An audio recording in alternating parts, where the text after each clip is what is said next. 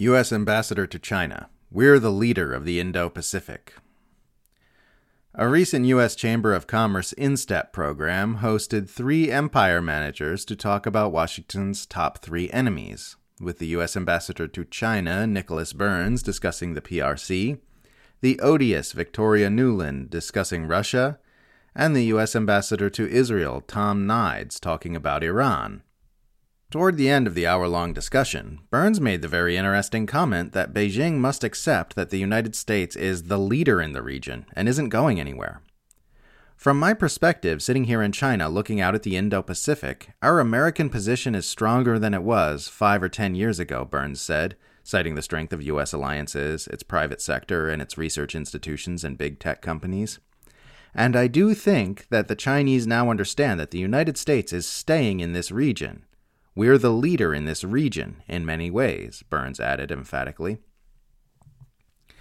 The Indo-Pacific is a term which has been gaining a lot of traction in geopolitical discourse in recent years, typically describing the vast multi-continental region between Australia to the south, Asia to the north, Africa to the west, and the middle of the Pacific Ocean to the east. It contains half the Earth's population, and it very much includes China. After making the rather audacious claim of being the leader of a region which China is a part of, but the United States is not, Burns went on to claim the U.S. does not want any kind of confrontation with the Chinese government. We want a future of peace with China, Burns said. As President Biden makes clear every time he talks about this, we don't want conflict, but we're going to hold our own out here. And I feel optimistic, just concluding my first year as ambassador, about the American position in this country and in this region. Again, Burns is saying this from China, so by in this country, he means in China. Burns supported the Iraq War and is on record saying that China is the greatest threat to the security of our country and of the democratic world, and he was appointed to his current position for a reason. Though especially hawkish and American supremacist, his comments are entirely in alignment with official U.S. policy. Here's an excerpt from a White House strategy published last year titled Indo-Pacific Strategy of the United States.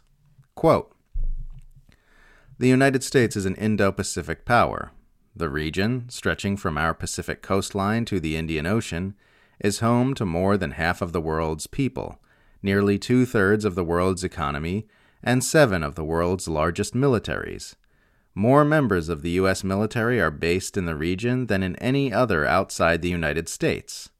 It supports more than 3 million American jobs and is the source of nearly $900 billion in foreign direct investment in the United States.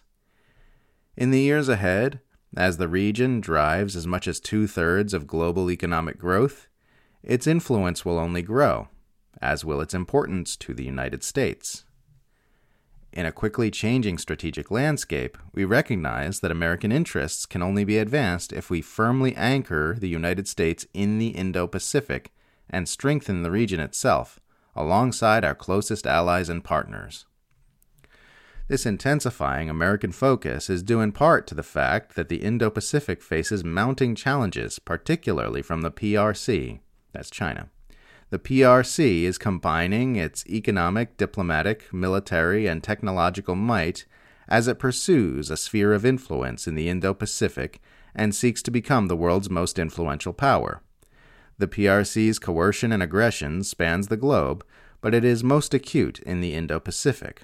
From the economic coercion of Australia to the conflict along the line of actual control with India, to the growing pressure on Taiwan and bullying of neighbors in the East and South China Seas. Our allies and partners in the region bear much of the cost of the PRC's harmful behavior. In the process, the PRC is also undermining human rights and international law, including freedom of navigation, as well as other principles that have brought stability and prosperity to the Indo-Pacific. Our collective efforts over the next decade will determine whether the PRC succeeds in transforming the rules and norms that have benefited the Indo-Pacific and the world. For our part, the United States is investing in the foundations of our strength at home, aligning our approach with those of our allies and partners abroad, and competing with the PRC to defend the interests and vision for the future that we share with others. We will strengthen the international system, keep it grounded in shared values, and update it to meet 21st century challenges.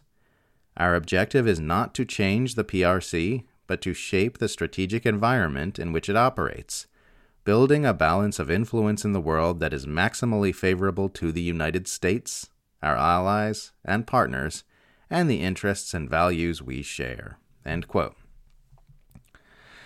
As we discussed recently, history's unfolding has shown us that the U.S. empire's plan to shape the strategic environment in which China operates has meant continuing to encircle China with war machinery in ways the U.S. would never permit itself to be encircled. So when men like Joe Biden and Nicholas Burns claim the U.S. does not seek a confrontation with China, what they really mean is they hope China just sits back without responding to the confrontation the U.S. is already inflicting upon it. The way U.S. empire managers talk about leading ostensibly sovereign states with ostensibly independent governments shows you they really do think they own the world. We see this in news stories like U.S. officials admonishing Brazil for permitting Iran to harbor military ships thousands of miles away from the U.S. coastline, while continually shrieking about China asserting a small sphere of influence over the South China Sea, which the U.S. continually transgresses by sailing and flying its own war machinery right through it. We also see U.S. empire managers claiming ownership of the entire planet in instances like when they drew a red line on China providing Russia with military assistance in Ukraine, even as the U.S. and its allies pour weapons into Ukraine, or the time Biden said that everything south of the Mexican border is America's front yard, or the time then Press Secretary Jen Psaki remarked on the mounting tensions around Ukraine that it is in America's interests to support our eastern flank countries, suggesting that the eastern flank of the United States is Eastern Europe and not its own geographic eastern coastline. They claim ownership over the entire planet while pretending that they do not seek confrontation with the nations they try to subjugate, and interpret any refusal to be subjugated as an unprovoked act of aggression. This is taking our world in a very dangerous direction, and we need to do something to stop it.